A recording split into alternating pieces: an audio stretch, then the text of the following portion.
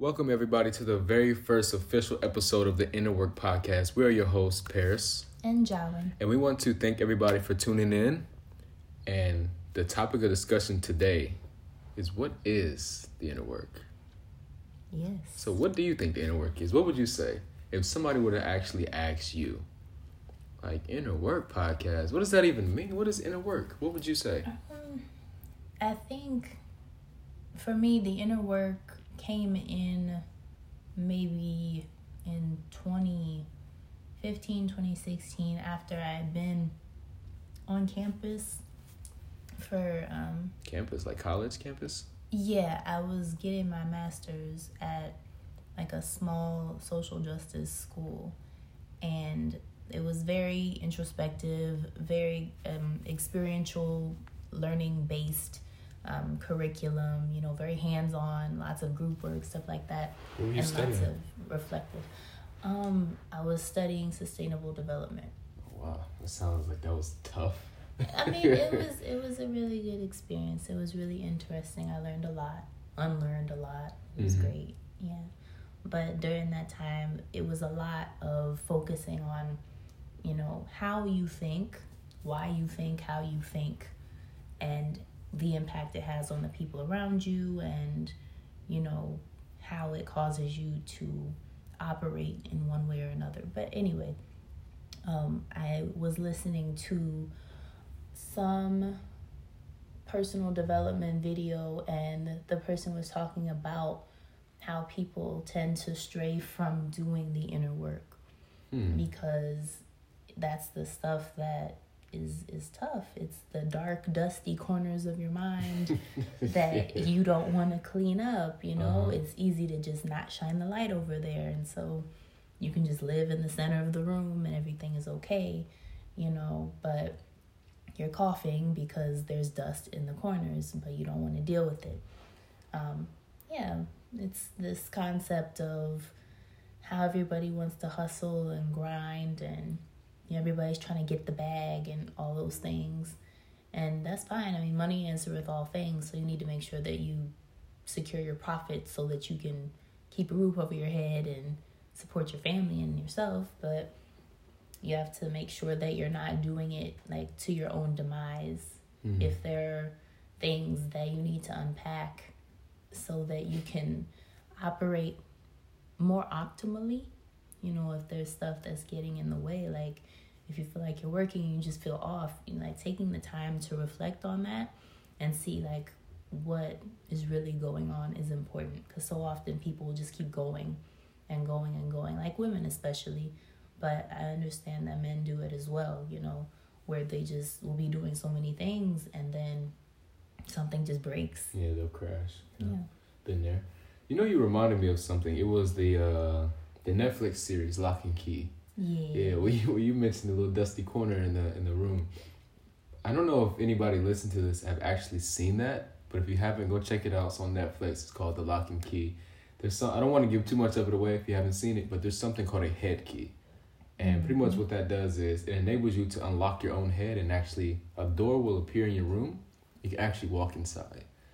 So you can actually see the fullness of what's actually in your mind, rather than hiding it or sweeping it under the rug, like you said, or hiding stuff in the corner. So, the inner work is really, really good to stop running from those things. And like you said, the daily hustle and bustle, you'll get away from stuff like that and be dealing with so much.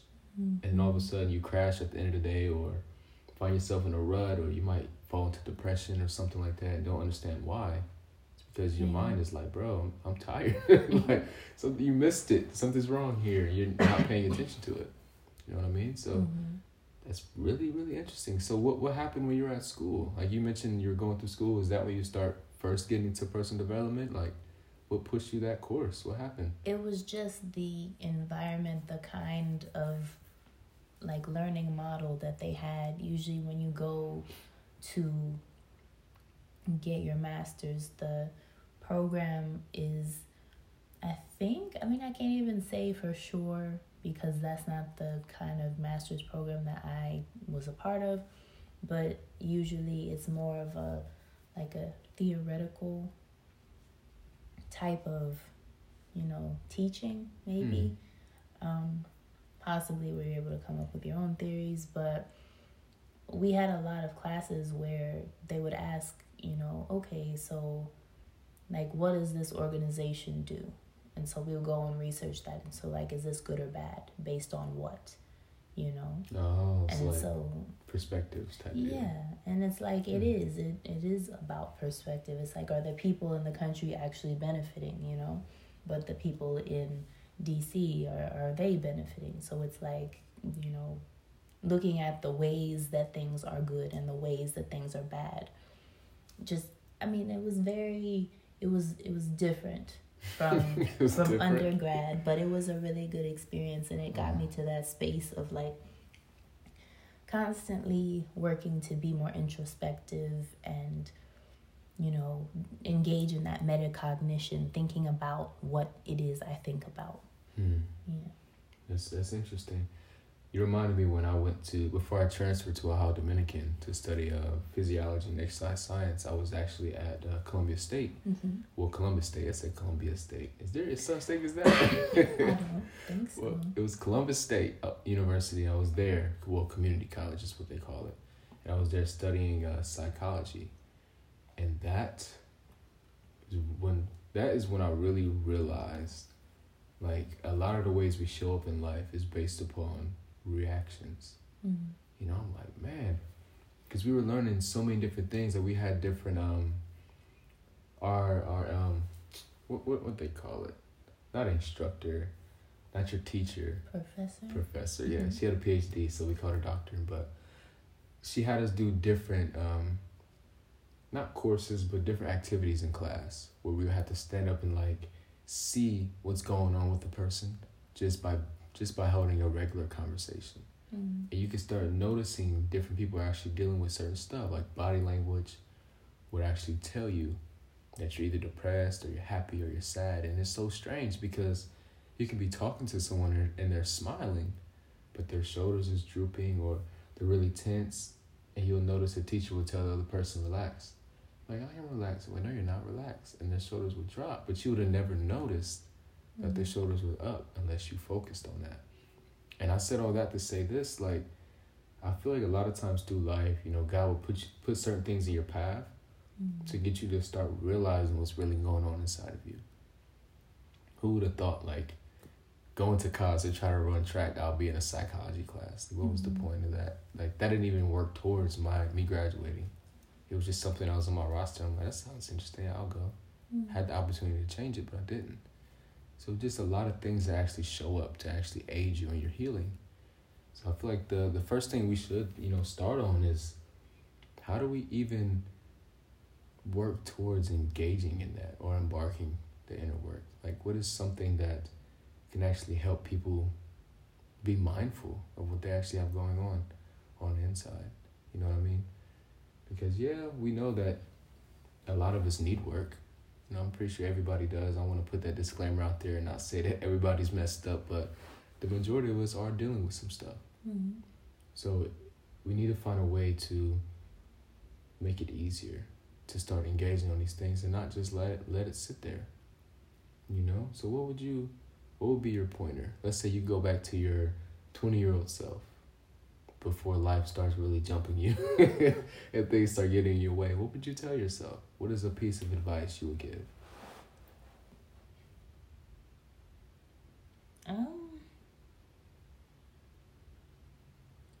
I think it's okay not to do what people think you should do as long as it's what you know you should be doing. Once you have that alignment with God, this is part of your purpose, it's part of your journey, then people may think it's irresponsible or don't do that, but it's not their life at the end of the day. So dang, you hit them with it like that. I mean, it's not like that, but it's not like that, but it is. Oh, it is what it is, huh? I said what I said. Hey, shout out to Michael Todd. But, Like, you have to live your life, because a lot of times, I know especially in the immigrant community, you have parents who want you to be a certain thing. They want you to be a doctor or an engineer or a lawyer or a nurse even, something that they feel they can be proud of. And there's nothing wrong with that, because all those are noble professions. They're pretty well paid professions. But if you don't actually want to do those things, you're going to be absolutely miserable doing those things. So you can't just pick up and do it because, everything looks good on paper. You have to make sure that it is good for the life that you're choosing to lead. And, sometimes things will be good for a little while, and then later on you're like, you know what, I need to pivot. I need to shift and do something different. And that's okay. You can always go back to school. I think it's wonderful when I see these different articles popping up with these 70-something, 80-something, 90-something year olds, in college classes, graduating, getting degrees. That's great. Something, ain't it? Yeah, because it's still rigorous, but you can do it if you want to do it. And so just having that mindset of whatever it is you want to do, like, you're doing it for yourself, and if anybody else is pleased with it, then that's nice, but that's not why you're doing it. Because a lot of people will build up a whole life and then look back and be like, none of this is for me. None of this is actually something I wanted. And a lot of that comes from, negative experiences where they feel the need to please people. So they just do stuff so they know that everybody is happy with them. I know that I've dealt with that in my life, just feeling like I need to make sure that nobody has anything negative to say about me.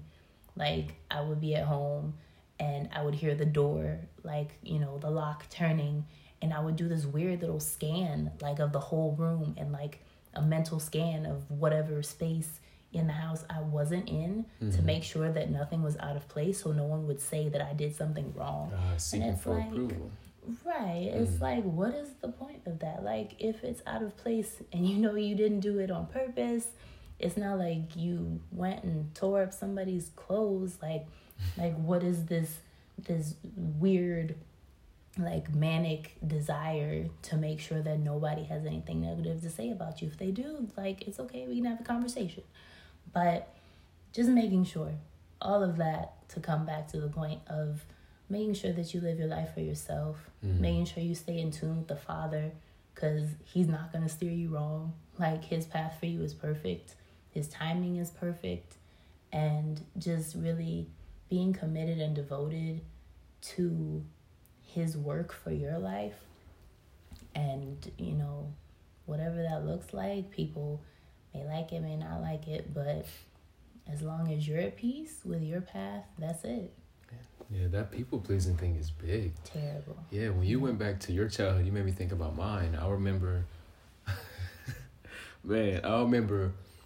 wanting to be around my brother so bad. Man, I used to annoy him, but I wouldn't say anything. I literally just wanted to be in his presence. It took us to about when I was 18, 19 for us to actually have the conversation about that. Because he learned how to skateboard. I wanted to learn how to skateboard too. I used to just be there with him, getting messed up on the skateboard, but I started getting good at it because that was his passion. So I'm there with him. And I remember sometimes I would just watch him play the game for hours. He'd just be there. I'm literally just watching the game and watching him play it. That was it. I just wanted to be around him. He'd go free running. I start learning how to free run, doing parkour. Shout out to my parkour guys. Be safe. So I messed myself up doing that. I did. But, that people-pleasing mentality is so big because I put myself in a really dark place, wanting to be accepted by my brother, even though he was pushing me away at that young age. And the same thing with my dad. I'd seen that, given the circumstances of what was going on, I wanted to be close. I wanted to find a way to please my dad, wanted him to look at me in a greater light and things of that nature. When I am his son, I don't have to force that. Right. It's natural. But in my mind, I'm like, well, my brother isn't accepting me, so maybe my dad isn't either. When I later found out that wasn't the case, he always was there for me. But like the reason why I mention that is because thinking like around my 18th or 19th birthday, I was talking to my brother about that. I'm like, bro, he was like, man, he was asking me some questions about our childhood or how I felt about what was going on.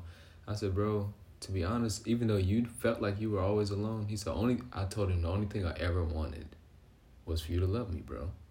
And he started crying. I never knew that was an issue for him because he felt alone. And he didn't want me to witness that. So here you got two individuals both feeling alone in two different sides of the spectrum. You have somebody that's trying to be with you, and then you have the person that's pushing people away because they feel alone. And so it's still the people pleasing mentality. I want people to accept me. I need that the acceptance or the what's the word I'm looking for? Drawing a blank right now. When you do something good, do something great, you get rewarded for it, but there's a word I'm looking for. You know what I'm referring to? It's okay, it'll probably come back to me. It's like accolades almost. Like you do something and you get rewarded for it, or you get a shout out, that type of deal. Yeah. The word is there, it's at the tip of my tongue. Right. But it's just like that same mentality has transferred into different aspects of my life. Because now that we are on our entrepreneurship journey, that thought still comes to mind. Like, what if this person feels this way, or if this person feels this way about it? Well, if your intentions are pure, you shouldn't really worry about that. If you're not trying to cut any corners, stab somebody in the back, if you're not trying to do anything like that, you shouldn't be worried about how other people are going to perceive you, especially if you're trying to represent God and Christ. If you're representing them to the best of your abilities, the way that he intended it to be, you shouldn't really concern yourself about other people accepting you. Right. His acceptance is the only one that we should be caring about. So I feel like to summarize what the inner work really is about, is like realizing the deep, dark parts of yourself, confronting that, don't run from that, and learn how to work through it and overcome those things so you can become the best version of yourself. I feel like that's the picture on the blank canvas. It was blank, but it's not blank anymore. It's time for us to actually step up and confront that side of us. Because we've been going on autopilot for so long. There's a story of somebody that I know, that I love dearly. He was on autopilot for a very long time because his mother passed away. And he worked, just like the analogy you gave earlier, when somebody just works and works and works. He did that. He literally just worked and worked. He was pulling like 16 to 20-hour shifts a day. And he wasn't sleeping when he got home. He would sit there and he would just kind of zone out.